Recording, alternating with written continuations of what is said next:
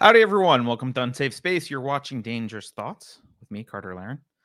This is a series we do every Wednesday evening focused on the application of reality-based epistemology, reason, the art of non-contradictory identification, the ethics of individualism, and the metaphysics of a non-crazy person.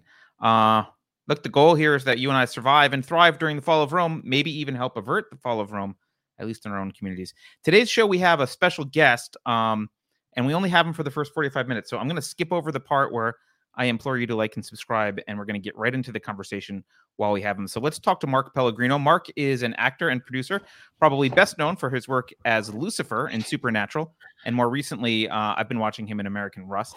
You may also recognize him from other hit shows such as Dexter, Lost, Being Human, and 13 Reasons Why, or from a number of films, including The Big Lebowski, National Treasure, and The Number 23. But none of that captures why I like talking to Mark. He's also an objectivist and the co-founder of the American Capitalist Party, and one of the most consistently intelligent and articulate guests that we have on this channel. So, Mark, welcome back.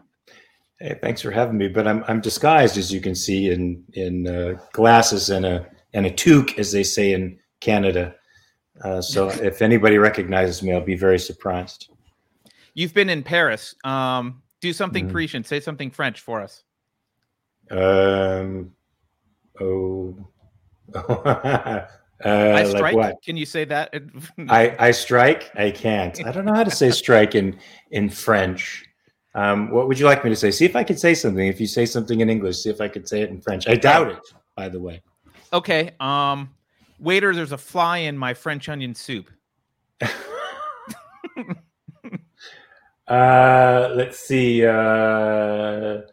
I guess you would say, Serveur, il y a une mouche dans ma soupe de l'oignon. Oh, that's pretty good. I got that. I didn't know fly was mouche, but you know, mouche. I'm probably my accent is American, so it's probably wasn't understood by any of the French folks out there watching. That's okay. I don't think we have many French people watching anyway. So, Mark, look, last time we had you on this channel, I think was November 19th of last year. And I looked up, it seems like it was not that long, but it was. And I looked up just kind of generally, I wrote down, what are some things that have happened in the world since we last spoke? I'm just going to read a quick list. Some of them more important than others. Jack Dorsey stepped down from Twitter, which is a big deal. And now Elon Musk, as we know, has purchased some shares and might become an activist investor. The Omicron variant happened. Novak Djokovic was kicked out of Australia. There was an attempted canceling of Joe Rogan and the Neil Young fiasco. There was the Freedom Convoy in Canada and Trudeau invoking the Emergencies Act and commandeering people's bank accounts. There was a don't say gay bill in Florida. And there was some guy named Putin invaded the Ukraine. And then Ketanji Brown Jackson was confirmed to the Supreme Court. Is there anything you think I'm missing out of that's happened? Well, I'm a little overwhelmed. That's a lot to have on our plate just as it is. So I don't think I want to add anything more. Well, that's right. I'm not going to make you talk about all of that. I am going to say, though, as a guy who cares about individual sovereignty, what's the most important thing that you want to talk about of those that's happened? Oh, Lord.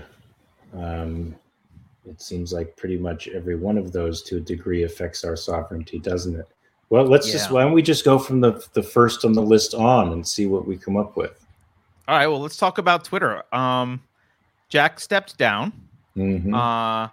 And I guess we can't have a discussion about Twitter without having a discussion about Elon Musk.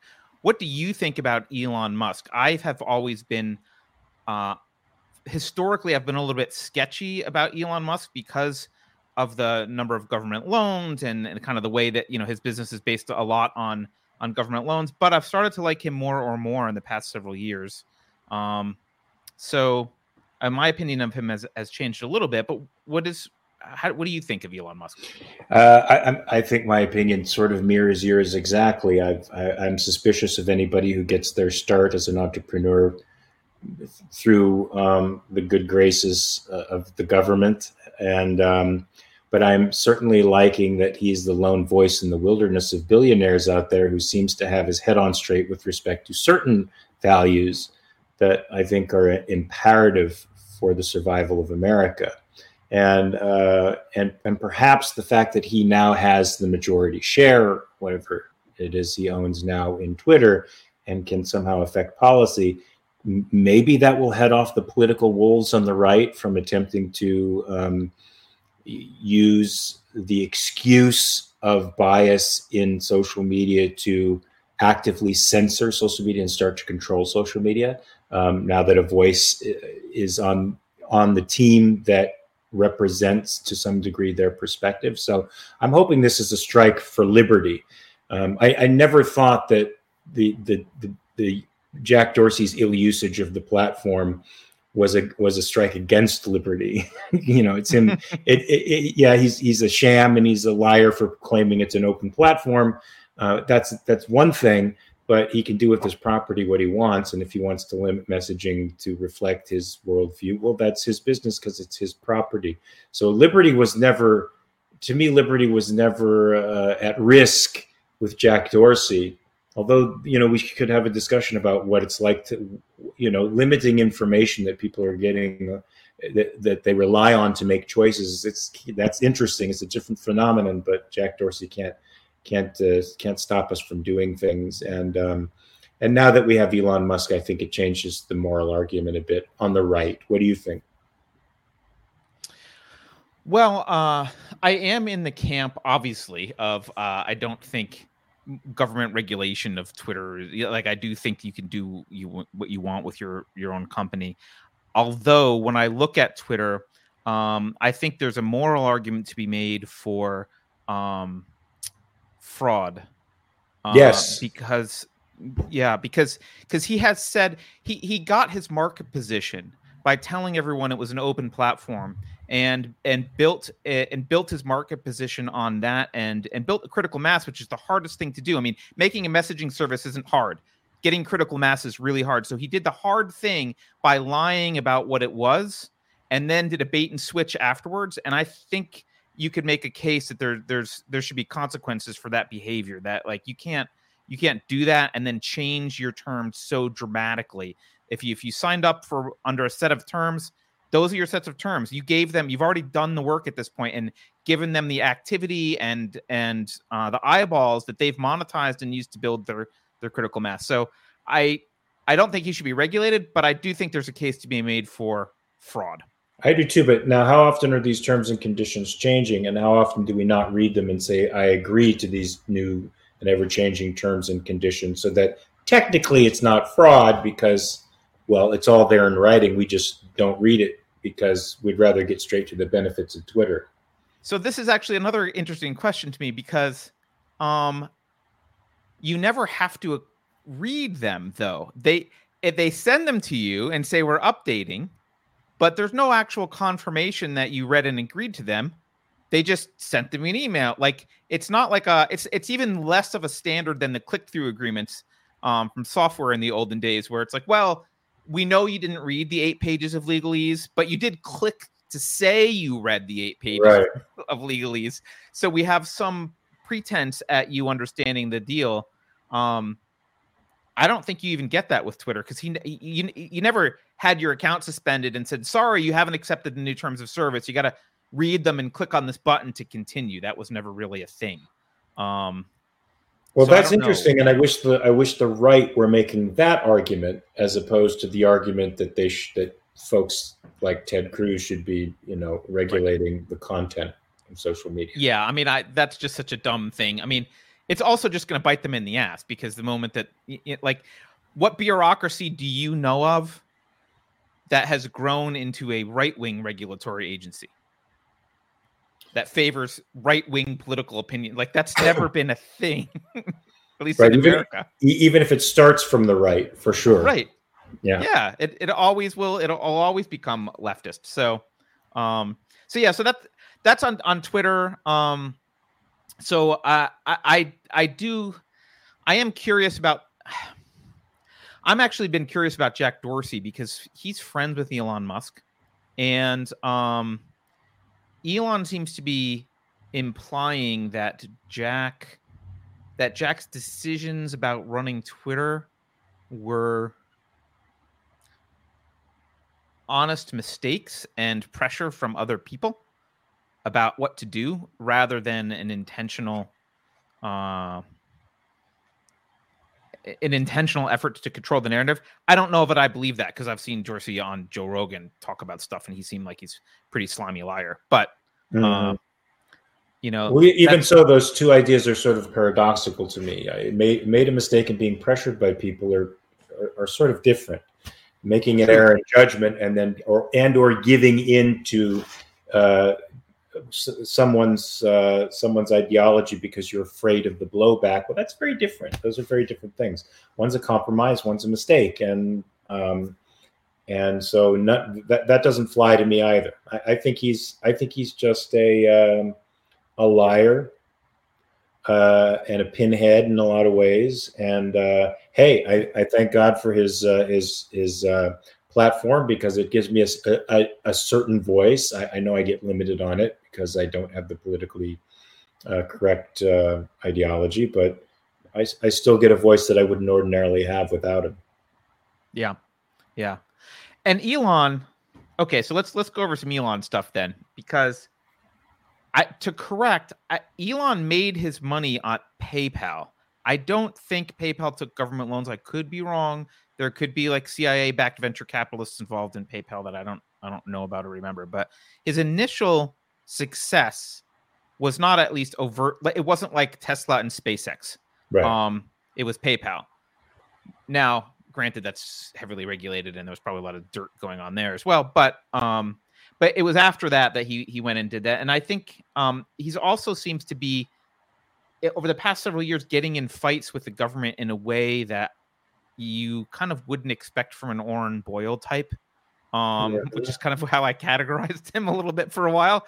But he's been, criticizing the SEC, getting in trouble, yelling at them, saying government has monopoly on violence, and that's the only thing that, that's all they got, basically, which is true, but most people won't say. So he seems somewhere between a Hank Reardon and a Howard Rourke at the moment. He does a little bit, yeah. And he's definitely been posting memes to get himself in trouble and saying things that people, that upset people. So that's nice. And just so you know, I think so. What he purchased 9.2% of the company, and he signed just to get maybe not everyone's up to speed on this. So he purchased 9.2% of the company. After he purchased it, he started tweeting about like, "Hey, Twitter is a platform for free speech. What do you think?" No one knew that he owned 9.2% at that point because it wasn't released. But he started this tweet thing asking about the algorithm and free speech and the impact to democracy. And he signed an agreement with the CEO of Twitter that he would join the board, and when he joined the board, he would agree to never own more than like 14.9% of the company. And he ended up backing out and not joining the board, which now has a lot of people suspicious that maybe he actually wants to have more influence and he didn't want to be limited to 14.9% of the company.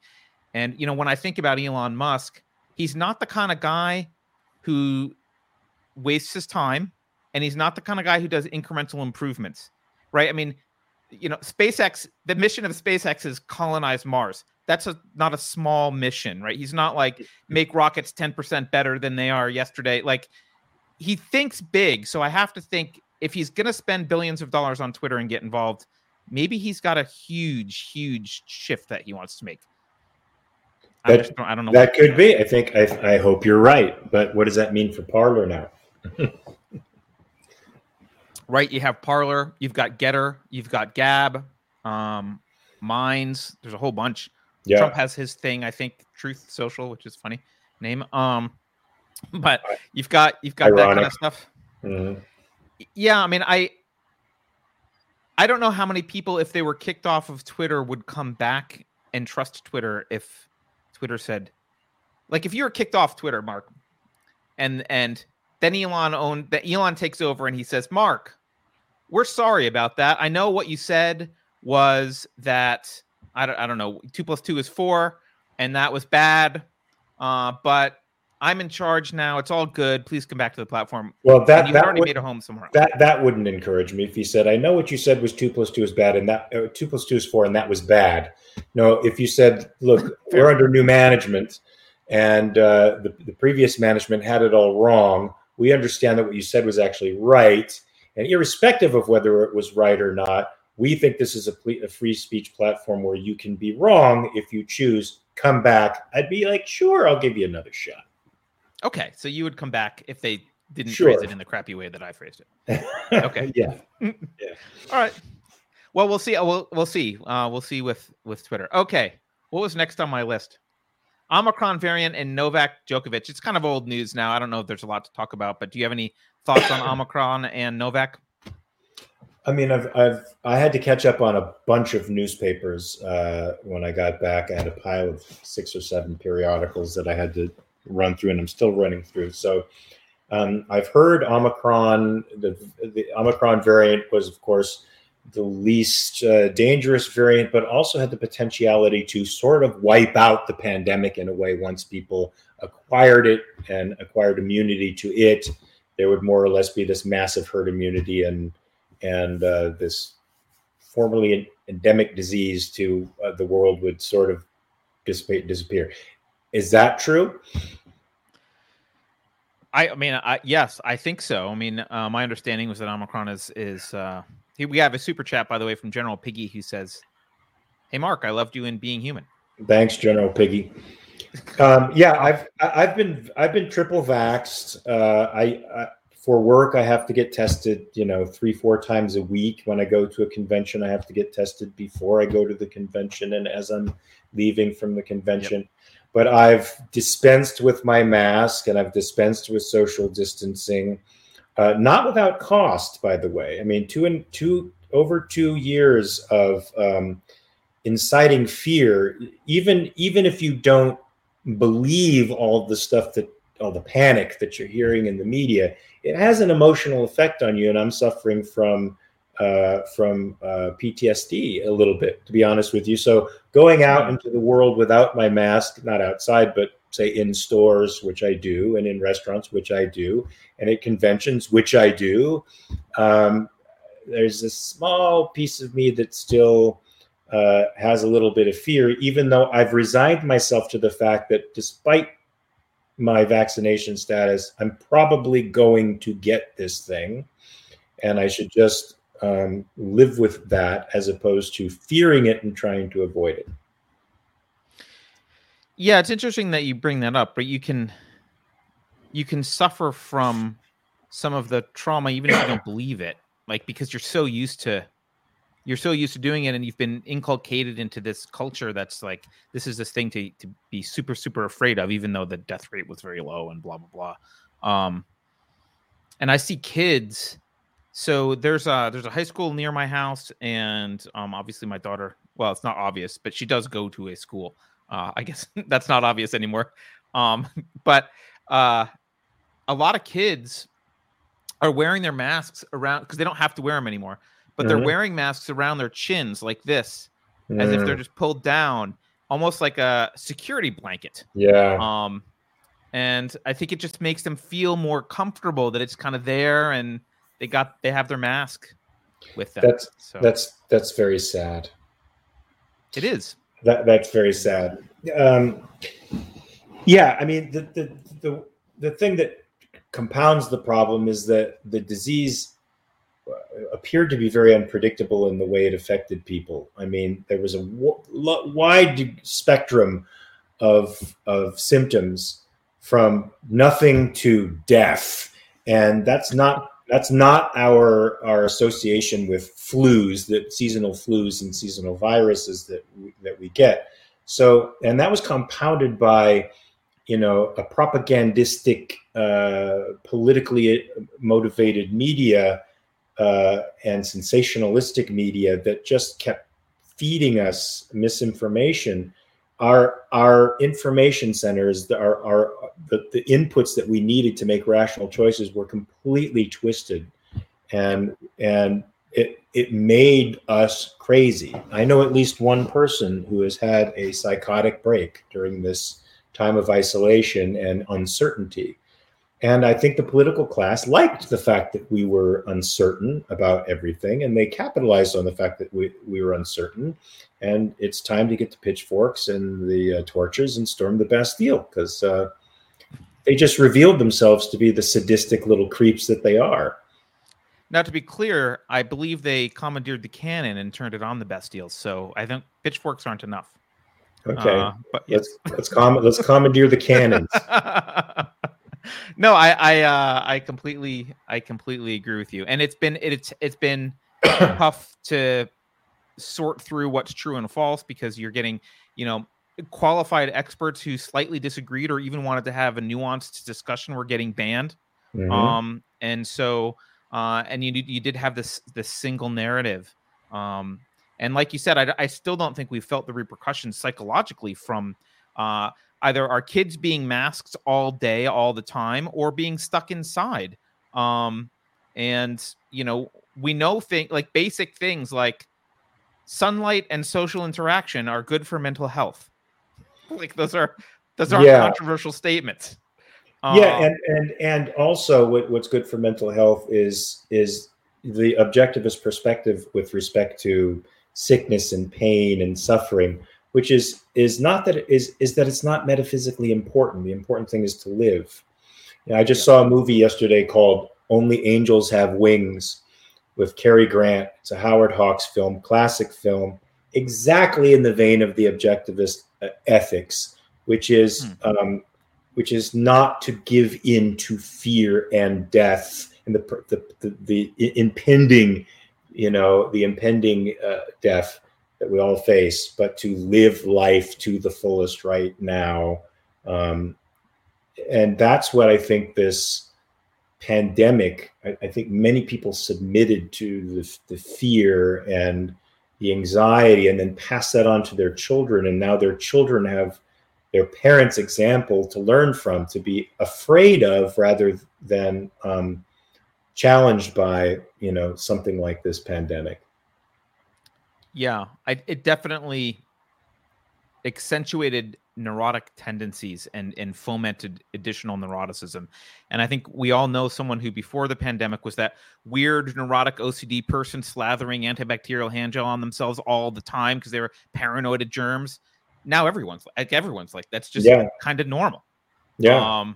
So what normalized neurosis, just like the sociology departments at universities are now normalizing various types of neurosis and psychosis. So yes, yeah, and as you mentioned, that plays into the political class's agenda. So yes, it does indeed. Well, speaking of their agenda, let's move on to the next one then. Canceling of Joe Rogan. Did you see all this stuff? Yeah, I did hear quite a bit of. I don't know if I heard quite a bit about it, but I knew about it for sure. Yeah. Oh, wait, I was supposed to read a super chat before we go in. Someone, okay. Allison Beard says, Mark, what do you want your Substack to be about? Are you writing a Substack? I think I threw it out there to my fans that I could start something like that. I don't know yet. I have to finish my reality checks first, and then I'll get into the Substack thing. All right. Yeah, so Rogan had on, at least two of the doctors, Dr. Malone and the other guy whose name I forget, who were... until right before the pandemic, very well respected by both academia and governments, and had long, illustrious careers, who could easily, had Fauci's job, for example, like people that were, well respected in the establishment. Who then except they had an independent mind, and they weren't bureaucratic. But people who were, had those qualifications were recognized and became persona non grata overnight because they wanted to have a nuanced discussion. And you saw Neil Young attempt to exercise his influence by leaving Spotify. You saw Spotify employees complain. But now that I think about it, I don't think anything ever happened. Like, there was a lot of this hullabaloo, but he's still there and no one cares and life moves on, I think. That's good Yeah, stuff. and I think it moves on more quickly when the people who are the object of this kind of emotional terrorism don't give in. They don't give in, they look past it, and people see it for what it is, emotional terrorism. It's empty.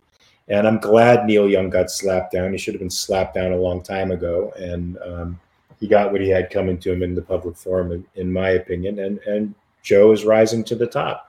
I think it shows also people are more interested in what Joe has to offer, which is open form of discussion. He's a genuinely curious guy who brings on various points of view. He doesn't necessarily, I don't think he agrees with lots of people that come on his show, but he gives them a forum for 3 hours to talk about it. And that's how a rational society works. That's how we keep free. That's how we keep our sovereignty and our independence and our individualities, is by keeping these forums open so that we can hear all sides of an idea and make our own choices with respect to what's right and wrong. So I'm very happy. Yeah. Yeah, no, I think that one worked out well. I'm glad I like when cancel mobs fail. So yes, me too. Ellie has a question, which I'm going to just throw to you because I assume it's for you. Who are the voices of reason you see as leading us out of the darkness right now? Besides you and me? Yeah, these two. I mean, I think there's a lot of good things happening out of ARI, the Ayn Rand Institute, and people affiliated with ARI and the Objectivist Academic Center, which is a postgraduate course in communication and philosophy that is intended to produce people who can communicate ideas well in the world in these kinds of forums. So I would say Yaron Brook is probably one of the, I'd say, greatest and most underrated voices out there with respect to philosophical takes on current events, moral and philosophical takes on capitalism. He fights the zeitgeist, I think, better than most people do. And there's a video program that comes out of ARI called The New Ideal, which is a little bit deeper. It's not as user friendly as somebody like Yaron Brook, because it's got Onkar Ghate and Ilan Zherno and Aaron Smith, who are all really good thinkers, but they go into great depth about the current events of the day, and I think if they can get some play, they're quite interesting and could be influential. And I think Ayn Rand Center UK and Rosie Ginsburg are doing so much to create objectivist content out there on a daily, hourly basis. I mean, the amount of content that's being put out on that show is pretty great. I'm biased, but I think that objectivism is the thing that holds the key to turning everything around. I don't know if you know this guy, and I don't think he's part of ARI, but I really like him. Do you know Stephen Hicks? Yeah, I like Stephen Hicks. I mean, I learned about postmodernism from Stephen Hicks. That's one of the things I really love about him is, and I've had him on this show before, but he's got such a great command to philosophically get us here and I think he can help unravel some of the mess that people get confused about. What is this that they're saying? Where does it come from? How did we go wrong? And I think he's a voice that I also, in addition to the people you're talking about, he's a voice that I also listen to. I think is pretty great at communicating complex ideas like this and really talking. But he can step in the ring with postmodernist experts today and quote postmodernism back to them and explain why it sucks and what's wrong with it. That's true, but the postmodernists I hear talking, what's that guy's name, for crying out loud? Oh, you're thinking of the same guy I am, probably. Yes. He's from Columbia University. He's a postmodernist. The guy sounds like a sophomore in high school. I'm sorry, he's a professor of philosophy at Columbia University, but he's a goon. He's an articulate goon in some respects, but I mean, postmodernism is self-detonating. If a guy like Stéphane Molyneux can beat him up in a debate, who can't? I didn't see that debate.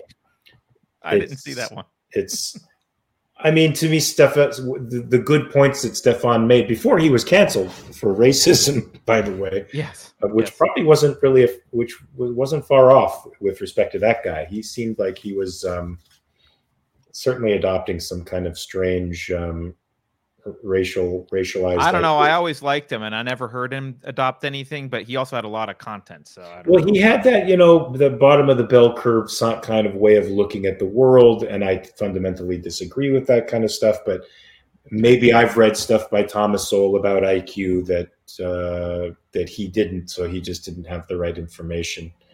So I was uncomfortable with a lot of the stuff that he ended up saying, but he did have some very good programs too. His history of slavery, he did a long presentation on the history of slavery, about 2.5 hours, I think. That was superb. And when he exposed, idiots like Thaddeus, he's not an idiot. He's a professor of philosophy, so he knows a great deal more about it than I do. But he certainly did a fairly good job against him. But it was more like he was mirroring Rand than being his own man. And Stephen Hicks is in the arena. I get the idea that he's his own man in there. Yeah, I mean, again, I didn't see Molyneux debate Thaddeus, but like you said, I mean, I did watch Stephen Hicks debate Thaddeus, and he self-detonated on stage, right? He all Stephen had to do. So, I mean, he could quote postmodernism back to him and make arguments, and he was doing that as well. But also Thaddeus would just, he would make statements like, well, I'm not saying anything I'm saying is true. Yeah. Like, all right. Well, then I'm going to go home. Well, we don't have to listen to you, Thaddeus. Right. Yeah. So the irony is always lost on those guys. Yeah. And they say it with a straight face. And they say, well, I'm using the truth because you like the idea of truth. I'm like, yeah, well, I mean, if you don't, then we don't have to have a conversation. Like, that's okay. Like, go do your thing. It's still sort of axiomatic and presumed that he's fighting for, that he is, they claim to be against meta narratives and they claim to be against truth because it's some sort of meta narrative, but they're saying this, they're claiming meta narratives and truths by the denial of them. It's that, yes. Affirmation by denial thing that he can't escape. And you'd think as a philosopher, he'd know what that meant. Yeah, I mean it's axiomatic, right? You can't undermine the concept without assuming the concept. We're just amateurs. What do we know? Yeah. Well, in my experience, amateurs who are intellectually honest understand this stuff way better than people who are intellectually dishonest and have spent the last 30 years studying bad philosophy. Absolutely true. All right, let's talk about the Freedom Convoy, and Trudeau's invocation of the Emergencies Act. I will just say from the outside, this is what I saw in the objectivist community on the Freedom Convoy. I saw a stance I disagreed with, which was people saying, they shouldn't protest, they shouldn't do all this, they're scum. Then I saw Leonard Peikoff get interviewed and say the opposite. I loved his interview. He said great stuff. And then I saw backpedaling. What did you see from all this? Yeah, there were definitely a variety of opinions in the objectivist community about it. I can tell you my personal opinion. My personal opinion is this. Of course, you have a right to protest against your government. That is a fundamental right. Your grievances need to be redressed by the government, or it's not a legitimate government. Do you have the right to block roads? Do you have the right to prevent other people from going where they need to go? No. Provided this protest wasn't doing it, provided it was centered in the capital, which is, I think, utterly appropriate. And given the fact that this government has no real protections of property and no real Bill of Rights protecting speech or making it sacrosanct, and these kinds of protests are a lot more legitimate in my eyes, provided they're not getting in anybody else's way. And when I heard that they were doing things that were disturbing the private sector, that sort of bothered me a little bit, because this is something that the left does all the time, and in their civil disobedience, they drag the entire community into it, and they keep you from doing what you want to do. And I was hoping these guys wouldn't do that. So to the extent that they didn't do that, to the extent that they just protested these egregious lockdowns, I agree with them. If they kept anybody else from doing what they needed to do, I don't think that's appropriate. But I think Trudeau's response, of course, was the response of an authoritarian cunt. I think he's one of the most despicable human beings that walks the earth at the moment. He's part of the parasitic political class. He's an elitist, and it's disgusting that we've seen a government now use the precedent of seizing people's bank accounts without due process, simply because of their position against the government. This makes me leery about the future, because I know central banks, I know this from my own financial planners, are planning on digital currency. And digital currency means I don't have property anymore. I don't have control over my life anymore. And social demerits could be used against me to seize my digital property, which isn't mine. And I don't like that this presages the possibility of very deep government controls in our personal life, and will inhibit the rational impulse to protest against bad laws. Yeah. I mean, I'm right there with you. And part of me looked at what happened in Canada and thought, is it too late? I mean, he basically was able to commandeer bank accounts and do and the banks didn't even push back. They basically said, hey, you can steal money now and we're not going to ask any questions, provided you kind of do it reasonably. So I don't know what reasonably means, but yeah, like, go right ahead. And you see Biden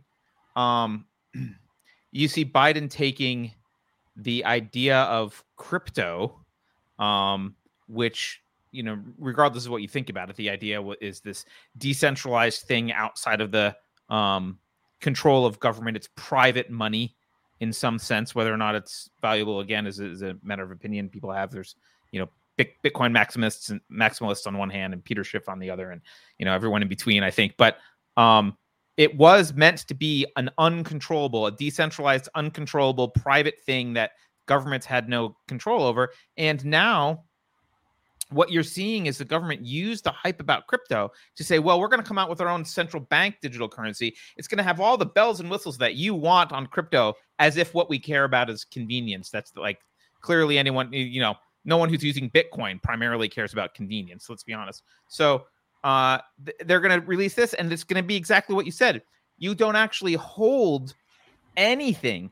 And the moment they don't like something you've said, or they just don't like you for whatever reason, you go to the store to buy something, and it's, sorry, Mark, your credit's gone. You don't have the digital dollars anymore, because there's an intermediary in control of every single transaction, and that intermediary is the government. And that intermediary has decided that you don't have the social credit to be able to purchase things anymore. Who's the cat who's the head of the World Economic Forum?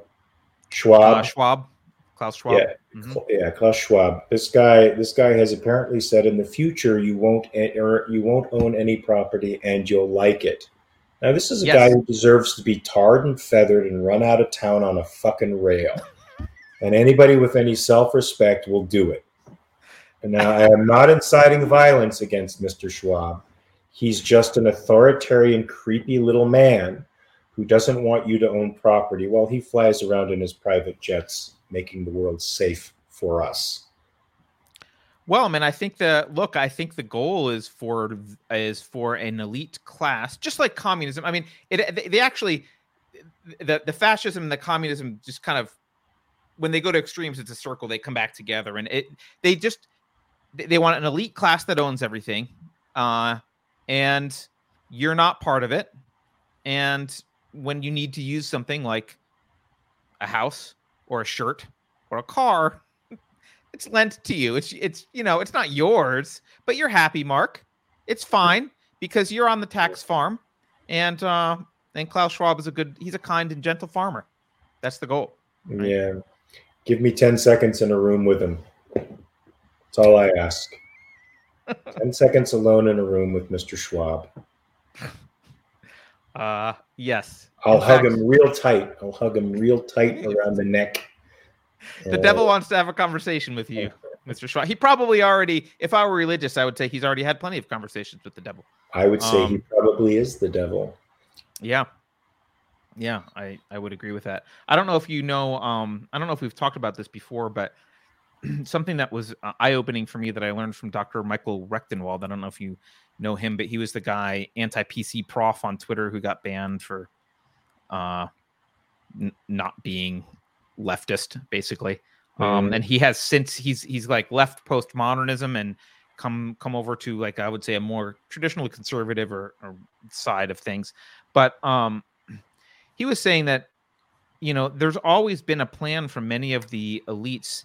Like, he was citing this book by, I think his name was King Camp Gillette, the founder of the Gillette Razor Company, about how to build a socialist one world government by, instead of the commie way to do it, where you seize the means of production and the, you know, the proletariat votes for a goon, you have corporations that are ever expanding and they absorb one another. And, you know, you get Amazon and then they merge with Google, and then Google merges with, and that merges with Twitter and Facebook, and then that merges with GM and Chrysler or whatever. Like, and you end up with one giant corporation, which basically becomes the government. And that's how you get socialism, because that's the ultimate end. I don't think that's possible. I don't think it's possible for these corporations to become the government unless they actually integrate with the government. They are two separate entities. No matter how large these corporations get in the private sector, or no matter how much market share they have, there will always be somebody who can come up and take them down eventually. They weren't always that way, and they won't always remain that way. But if they start, if their people, you know, filter over into the government regulatory agencies and become the state behind the state, then yeah, there is a real issue with oligarchs, with these folks becoming more or less, you know, corporate states. We become a fascist type of state, and that's scary. That's I mean, we see that happening, but we don't see any good solutions on the right for that. Yeah, I think that was his plan, by the way, to the regulatory capture, go through that hole and start getting in bed with government. But you're right, and the right, something that I don't think has changed since I've been a kid watching the right. They've been philosophically bankrupt my entire life. They basically have, most of their arguments have amounted to whoa, not so fast, which is like not really very principled. Yeah, I mean, I certainly think that's isn't that the William F. Buckley thing, that we stand astride history and say stop, or something to that effect. But there were plenty of conservatives that I was exposed to when I was right after becoming an objectivist, who I don't think were just about stopping leftist trends or slowing down leftist trends and then adapting more slowly to these things, or simply holding on to tradition because they're traditions. There were folks out there that the Thomas Sowells and Walter Williams of the world, that irrespective of whatever their social positions were saying things that I thought were probably the most intelligent things out there when I was growing up. You know, even Charles Krauthammer, at the time that I was growing up, his editorials were sort of like manna from heaven to me. They were eminently rational and centered, and I couldn't find that same diagnostic capacity on the left. Yeah, you know, yeah, to see to take the temperature of the world and see what's going on.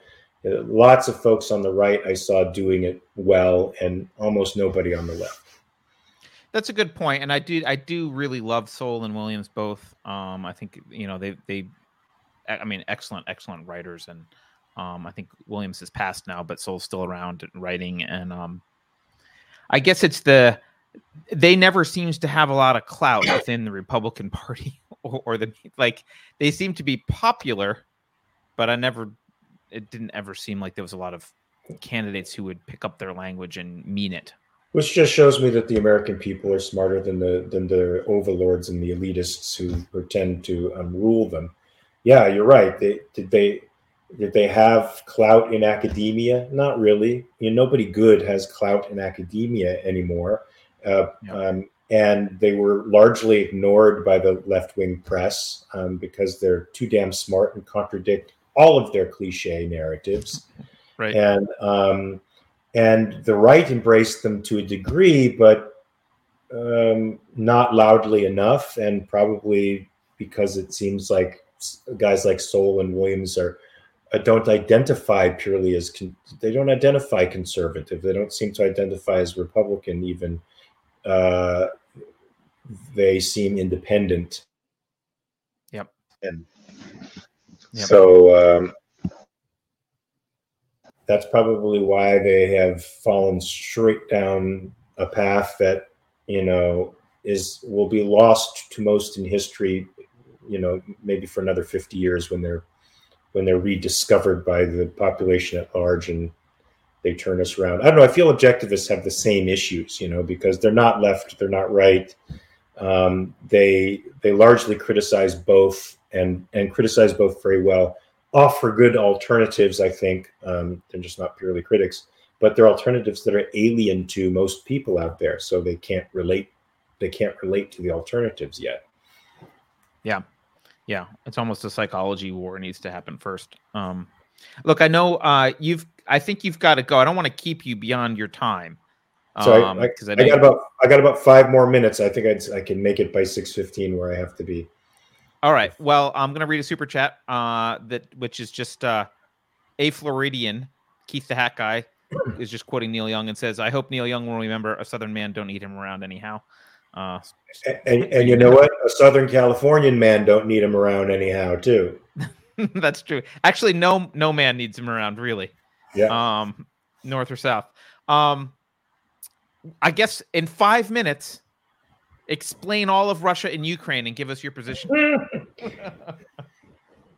I've been reading so much crap. The journal I subscribe to is the Epoch Times.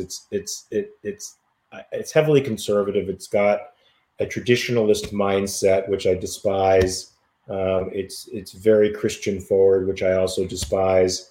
But their editorials can be great when they're not talking about those specific linchpin conservative ideals. And their news, their objective news, can be interesting too.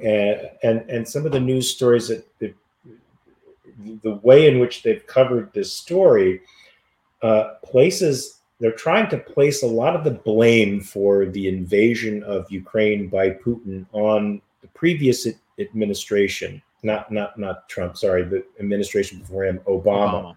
Mm-hmm. Right. His engineering of a coup, his meddling in the politics, even George Bush before meddling in the politics of Ukraine and not using it as the buffer state that it is, but using it as leverage against Russia, and that all of this political activity sent signals to Russia for a great many years that it was under threat. And so these conservatives believe that it was sort of our bad policy and exploitation of Ukraine under primarily Obama that pressed Putin to act the way he did. What do you think about something like that? Well, man, I knew little about this when it started, but I've read quite a lot, and I've explored quite a lot now. And I would say I would just start my story by saying, there can be two bad guys, right?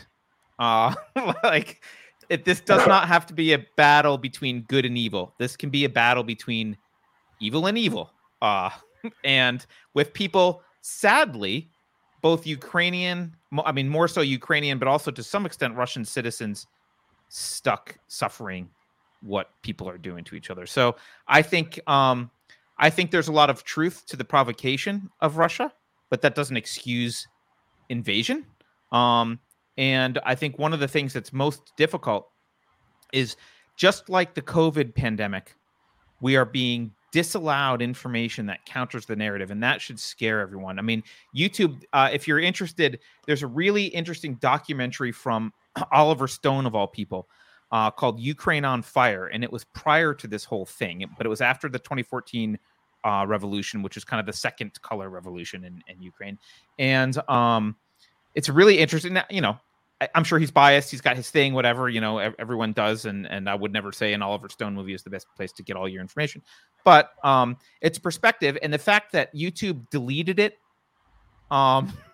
is an interesting choice, right? Because now, you know, we're told, oh, this is Russian propaganda. That's Russian propaganda. You can't do this and you can't say that. And yeah, I'm sure a bunch of stuff is Russian propaganda. But also there's propaganda from the other side, and it becomes very difficult to understand what's true.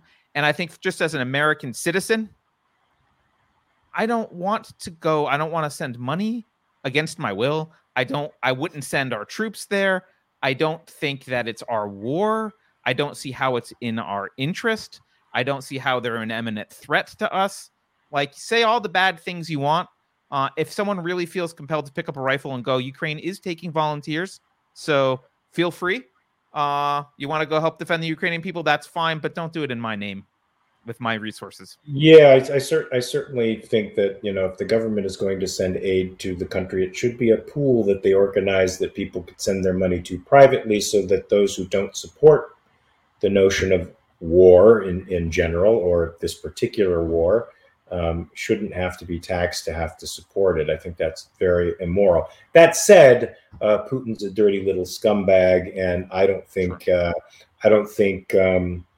any country that does not respect the sovereignty of the individual can honestly claim sovereignty in its own right. And as far as I'm concerned, he has no moral right to do anything except leave the earth plane. Anything else he does is fodder for violent retaliation, as far as I'm concerned. Yeah, although unfortunately, I think to a large extent that applies to many people on the other side as well. So that's yes. We have a very mixed bag here. Ukraine isn't clean; it's very corrupt and dirty in its own way. But we'll have to discuss that at another time, because I have to get going for my appointment. But it's been great. It's always great talking to you. I could talk to you for hours. Well, let's do it again, because I love talking to you as well. And someday I'm going to ask you about your political party and see if we can do anything with it. Run some candidates, do something. Yes, I've actually just been taking control of the Capitalist Party again, and trying to restart those engines. I definitely would like to talk to you about how we can approach putting this party on the ballot where it belongs. Yep. Well, thanks again, buddy. I'll let you go. Remind people where they can follow you or find you. You can find me at Mark R. Pellegrino on Twitter, and Mark Ross Pelly, P-E-L-L-E, on Instagram. If you like dog pictures, that's primarily what I put on Instagram. But if you want to talk, you know, real stuff, the hard stuff, I don't shy away from any conversation on Twitter. It's probably a suicidal perspective to have, but so be it. We're in strange times, and strange times require strange actions. So I will argue with anybody on Twitter. Challenge me. I dare you. All right. Excellent. Excellent. Well, thanks, man. Have a good one. Peace. Thank you. Later. All righty. I always love talking to Mark. We could end the show, but I'm going to do one small story. Just because I find it fascinating. And if you want to stick around for the small story, everyone, please do. All right. Alice Beard says he will argue with anyone on Twitter. This is true. I'll bet. He's got to be careful. That can distract you. But he is. I was not blowing smoke at the beginning. Mark is one of the most intelligent and articulate people that we have on this channel ever. And I really enjoy talking to him. Even sometimes when I don't agree with him. I don't always agree with him about everything. But man, what a smart guy. Okay. I just want to play a little video for you guys and talk about it a little bit. You might have seen this floating around, but if you haven't, I think it's worth seeing. So as part of Young America Foundation's Fred and Linda Allen lecture series the other day, Ben Shapiro was speaking at this lecture series. And a student from the University of North Carolina, Greensboro, student named Quentin Merritt, stood up to challenge Shapiro during his Q&A. Now, I don't know what Shapiro's speech was exactly. So, but we can see how he was challenged. And let's just take a look. Let's let Quentin. Mathematician and a physicist here, a double major, and I also just won the most prestigious award in the country to pursue research at any. Hold on, I'm going to back up so you can hear the very beginning. It skipped over. Here we go. I'm a mathematician and a physicist here, a double major, and I also just won the most prestigious award in the country to pursue research at any institution I want, the National Science Foundation Graduate Research Fellowship. So I think I'm pretty, qualified to say that most of what you're saying is based on like old data. I'm just going to pause for a moment. First of all, the first thing I notice is the high rising terminal, which I hate. I know other people hate. I think it was maybe it was Vicious Optimist in chat a couple weeks ago or last week that hated the high rising terminal. I hate it as well. He's not even from California as far as I know, so I don't know what's going on with that. But what I see in this video, I mean, I'm sure you guys see it. If you're just listening, I do think you should go watch the video at some point. So much arrogance. It's just seething arrogance. It's incredible. I mean, I don't. I've met some smart people. I mean, I've met people that I just think are ridiculously smart, and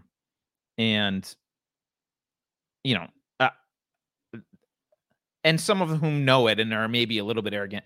Not like this guy. I mean, what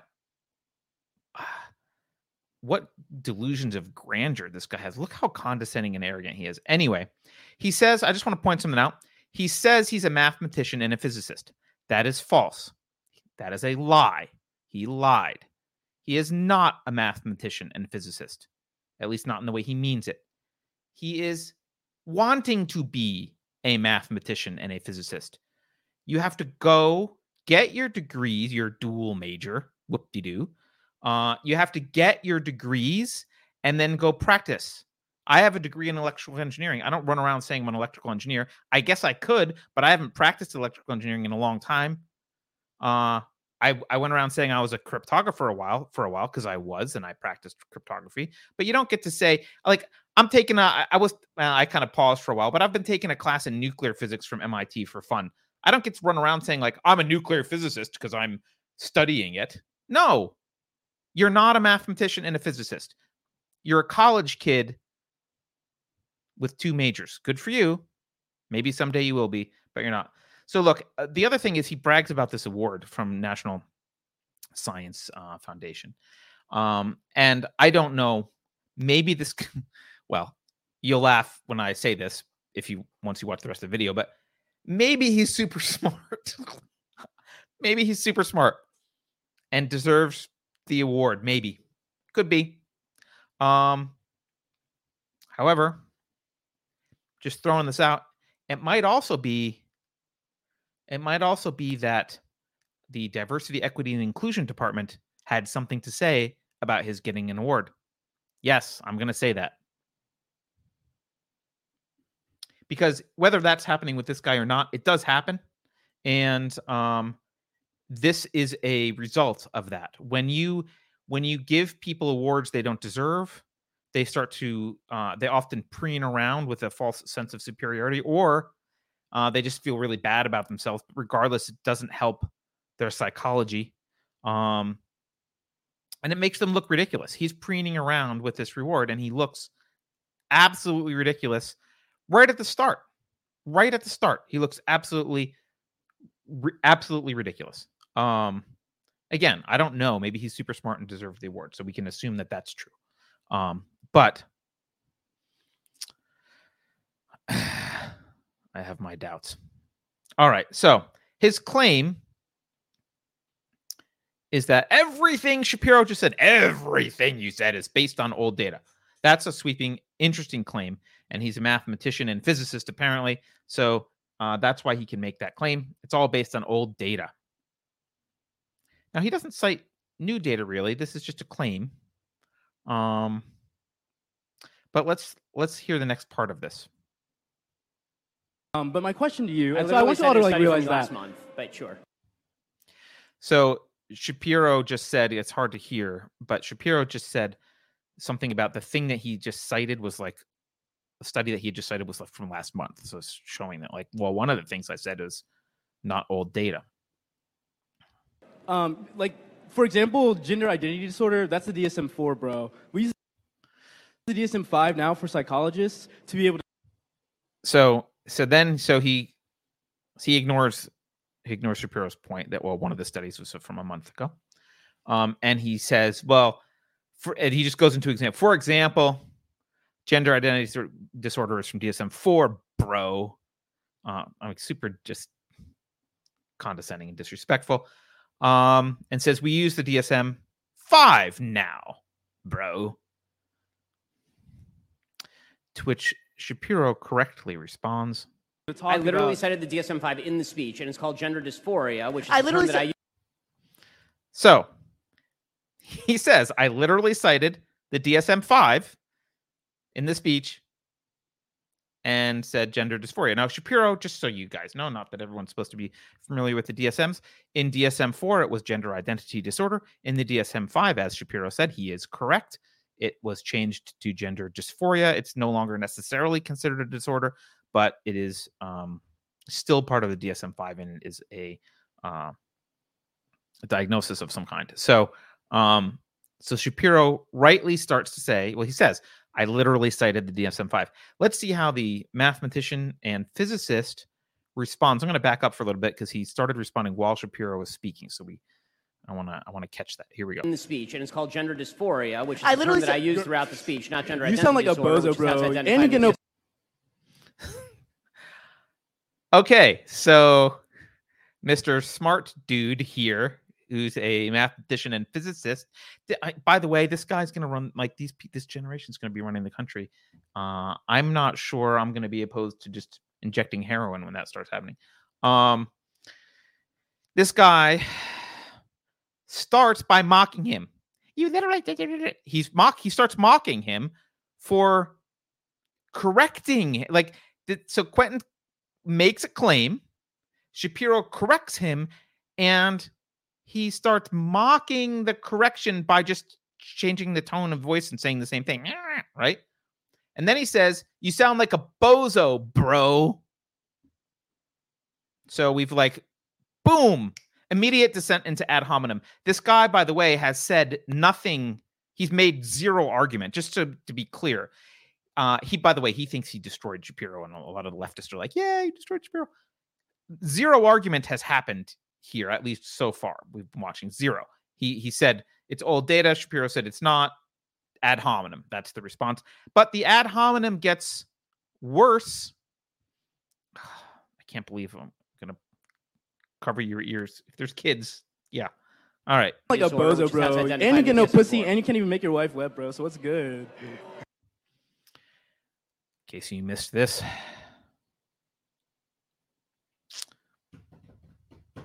He said, and you can't even make your wife wet, bro.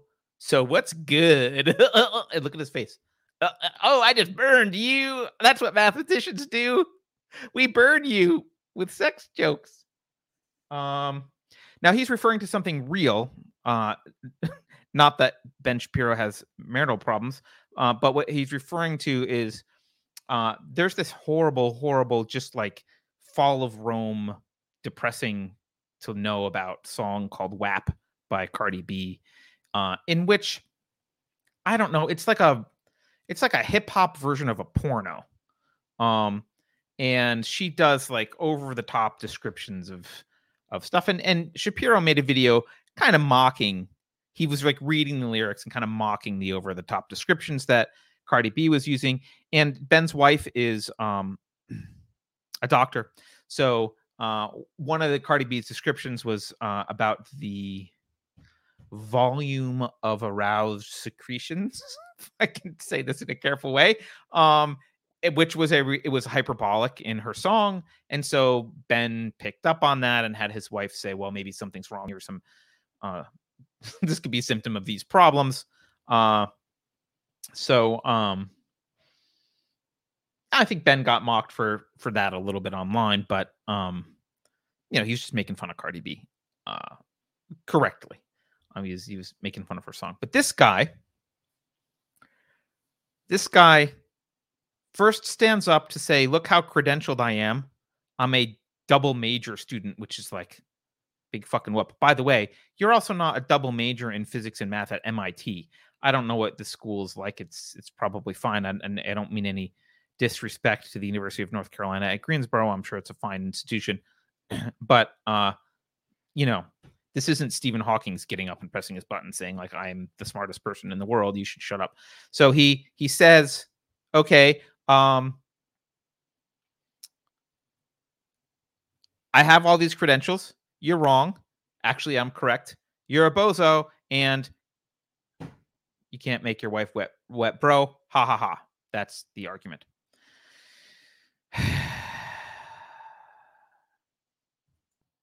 Okay, here we go. So, let me just say, the nice thing about having several small children, I don't feel the necessity to have my masculinity. We're using a Western colonial idea. Okay, just so you know how Ben Shapiro responds, which is, fine. He says, well, the nice thing about having kids is I don't have to challenge, like, my masculinity isn't really in question. So he kind of brushes it off with that. And this guy speaks over him and starts to talk about Western colonial idea of gender. Let's listen. The real question is the necessity to have my masculinity. We're using a Western colonial idea of gender, then why should it apply? If we're using, because the gender binary is a Western colonialist framework of gender. You're right. Men and women don't exist in any other culture. No.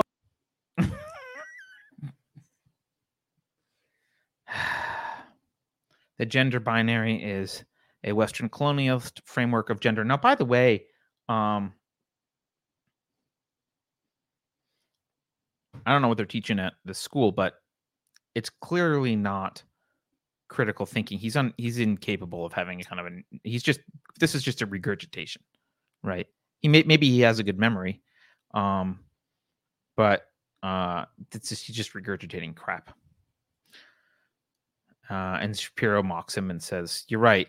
No other culture has just men and women." No.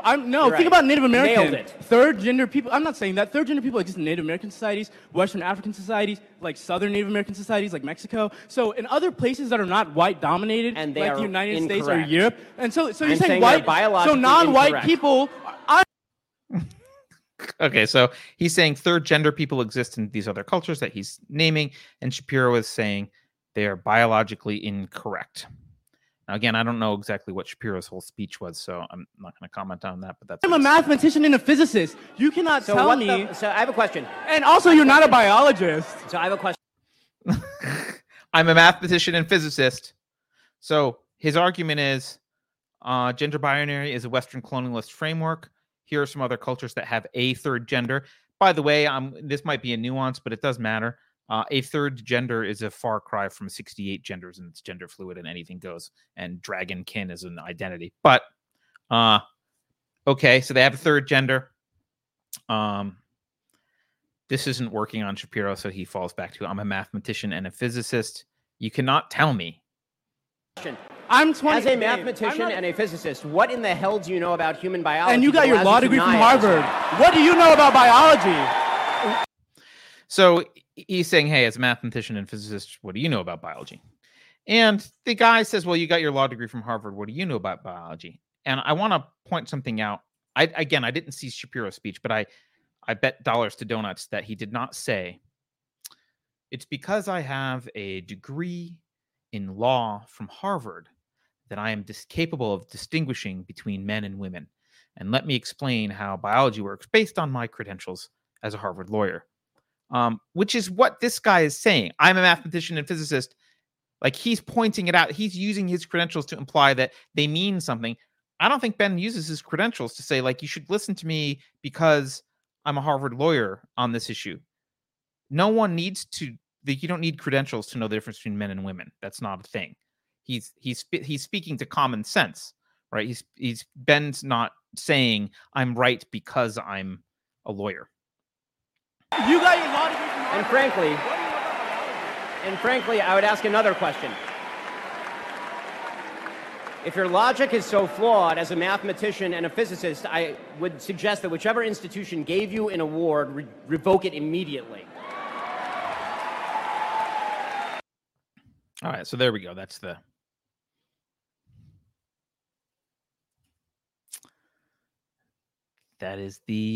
video that's going around. I'm going to use this opportunity. I'm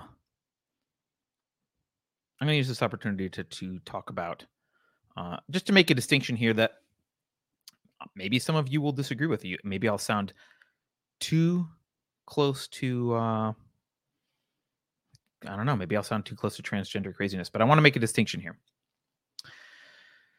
And the distinction I want to make is gender versus sex. They're talking about gender. Shapiro said something about biological sex or biology, which is about sex. And I want to look at this from a rational, non-dogmatic approach. First, let's talk about this. Sex is a biological concept, right? Sexual reproductive species have two sexes, right? There's a bimodal distribution here. It's severely bimodal. I think one of the most bimodal distributions in all of biology is sex. Now,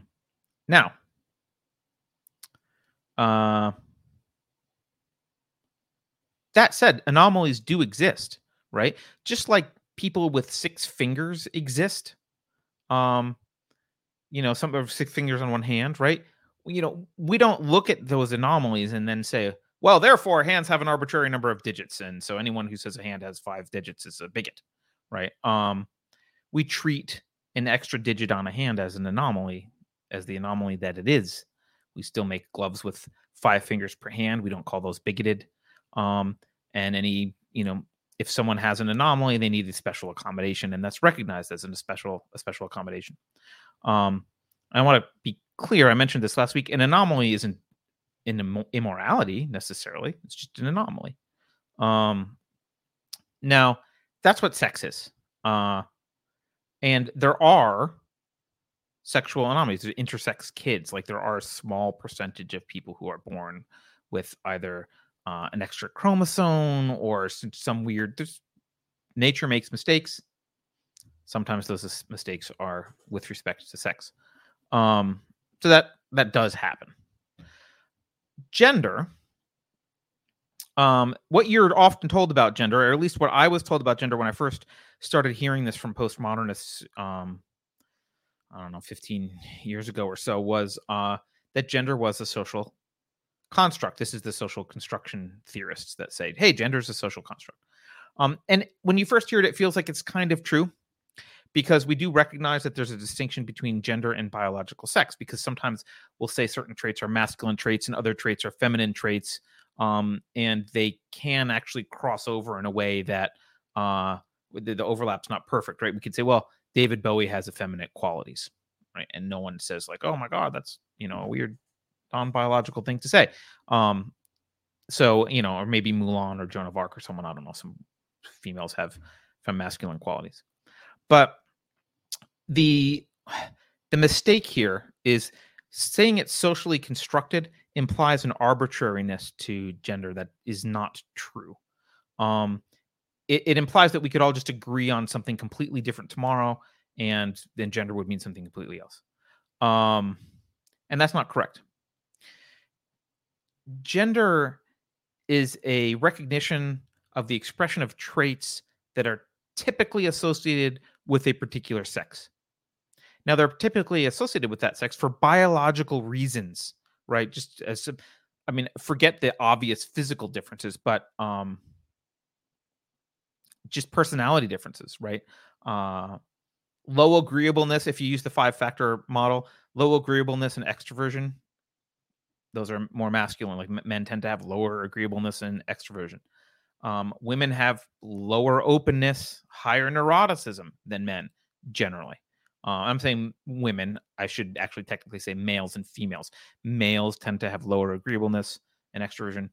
Females tend to have lower openness and higher neuroticism.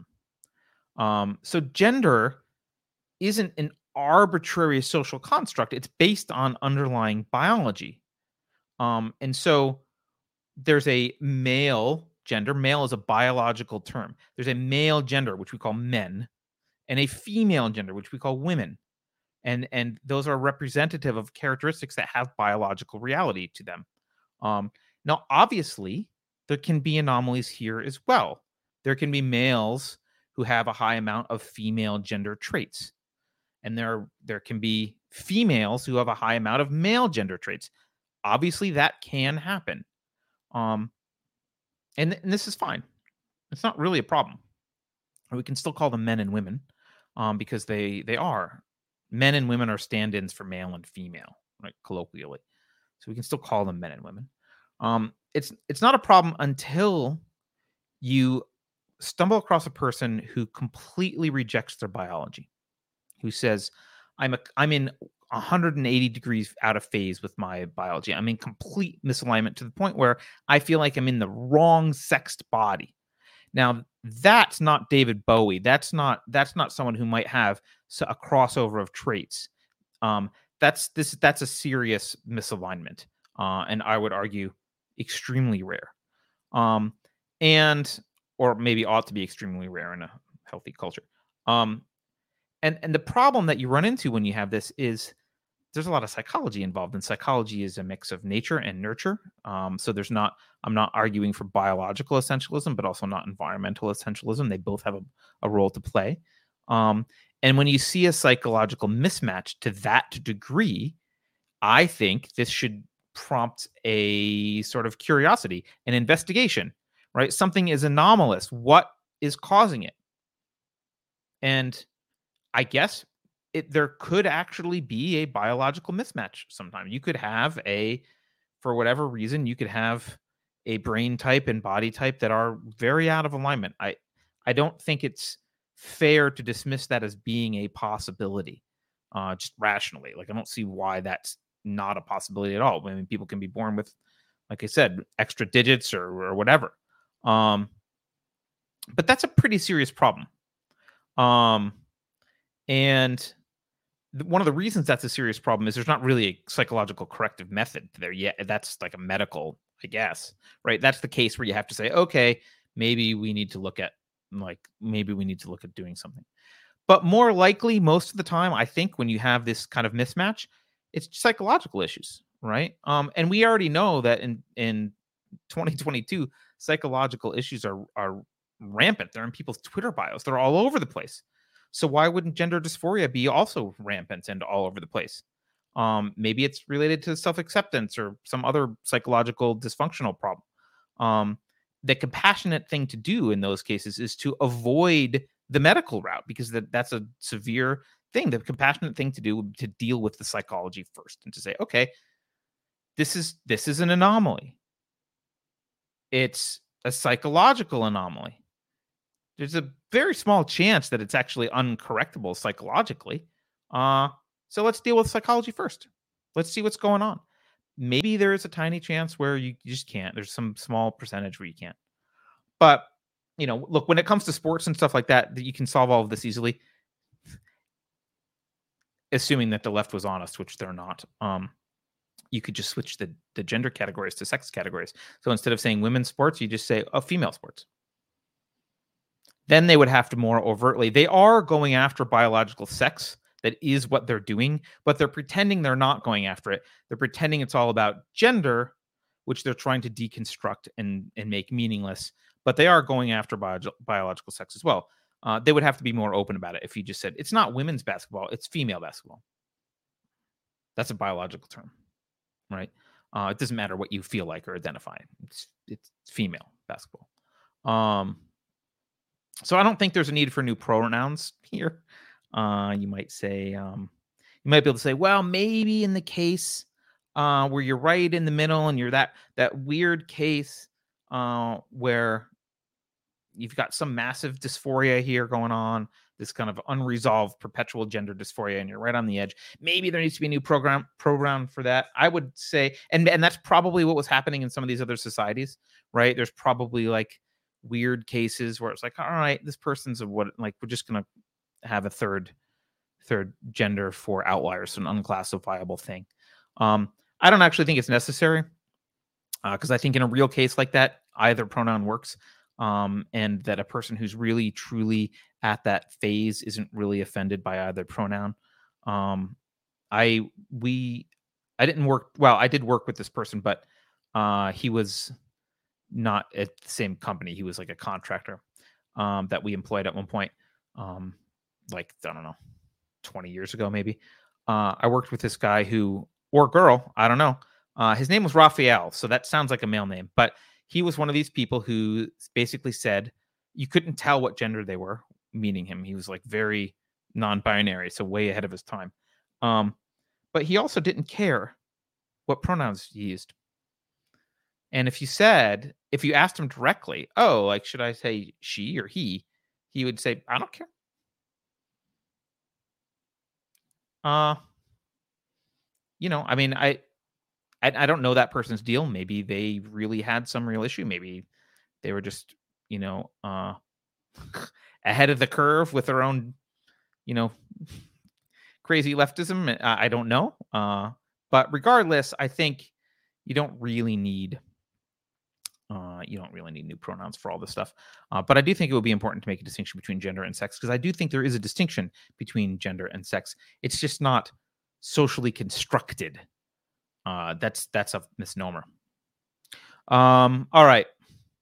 So look, getting back to Quentin here, just to wrap it up. I think he's clearly incapable of having a discussion about this, any kind of nuanced discussion. He does reek of having been treated like a special flower his entire life. And I think that's the real tragedy here, is that the poor guy thinks that he's awesome. And that's hard to watch. So, all right. I don't think there's anything else in chat that I missed. I don't think I missed any super chats. I think we're all good. Let me just look. No, I think I'm pretty good. Boston Josh wants to know if I shave my chest. I do not, nor my back. So what are you going to do? Yeah, Dawn McD says, nature didn't suddenly make 40% of teenage girls non-binary. Right. And that's the evidence that, like, this is not one of those weird anomalies that I'm talking about with intersex kids or stuff going on. This is some psychological problem that's happening. Yeah. All right. By the way, if you're new to Unsafe Space, welcome. In addition to this show, Dangerous Thoughts, we have a lot of different series. There's a brand new one, which was on today for the first time, which I loved, called Rebel Civics with Keith the Hat Guy, who I saw in chat earlier. I don't know if he's still here. But it's an educational series focused on the principles of society and government. Sometimes he's going to do like deep dives into, Magna Carta or Declaration of Independence, and sometimes he'll apply it to modern news, something that's happening now. And the first one was about the right to secede. It's an excellent episode. It was today, so if you missed it, go check it out. We also have 451 with Alex Maselli, which is a series about censorship. Great Reset with Comics Division, which is free for everyone to watch except for Klaus Schwab. Narrative Dissonance is a show we do on Mondays at 11 a.m. where we bring in reporters, journalists from outside the mainstream and talk about the news. And then on Fridays, we have Token Minority Report, hosted by our very own producer, Beverly.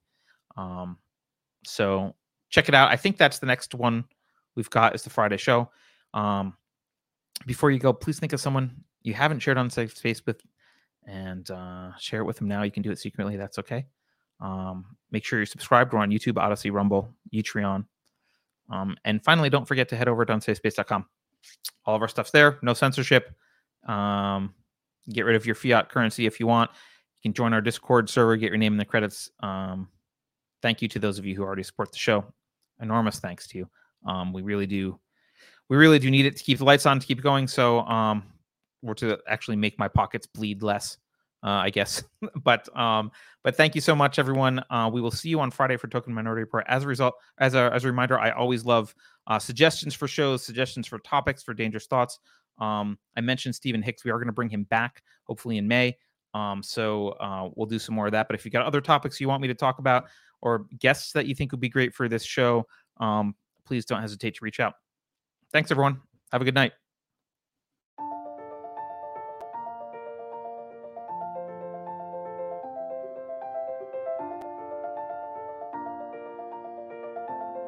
Thanks for sticking around until the end. If you're new to Unsafe Space, check out our deep content library that includes discussions with everyone from James Lindsay to Brett Weinstein.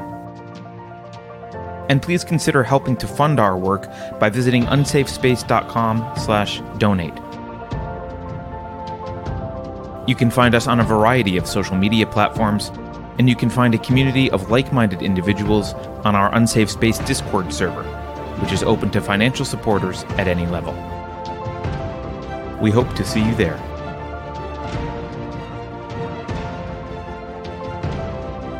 Warning. This is an unsafe space. Dangerous ideas have been detected. The content of this production may corrupt previous psychological programming. If you encounter any of the following individuals, please administer government-issued neurotoxin immediately. I'm not sure what the neurotoxin will do because I am not a biologist. CRT is a complex legal theory that is needed to combat the epidemic of racist babies. If you think about it, no one should be allowed to express opinions. But don't. Think about it, I mean. That's not your job. Thinking has been scientifically proven to be less efficient than compliance. Science, scientific, and scientifically are registered trademarks of the World Economic Forum. Unauthorized use is prohibited. Computer voice courtesy. Never mind, that last line is fake news. Please disregard it and return to your safe space immediately. There will be cake.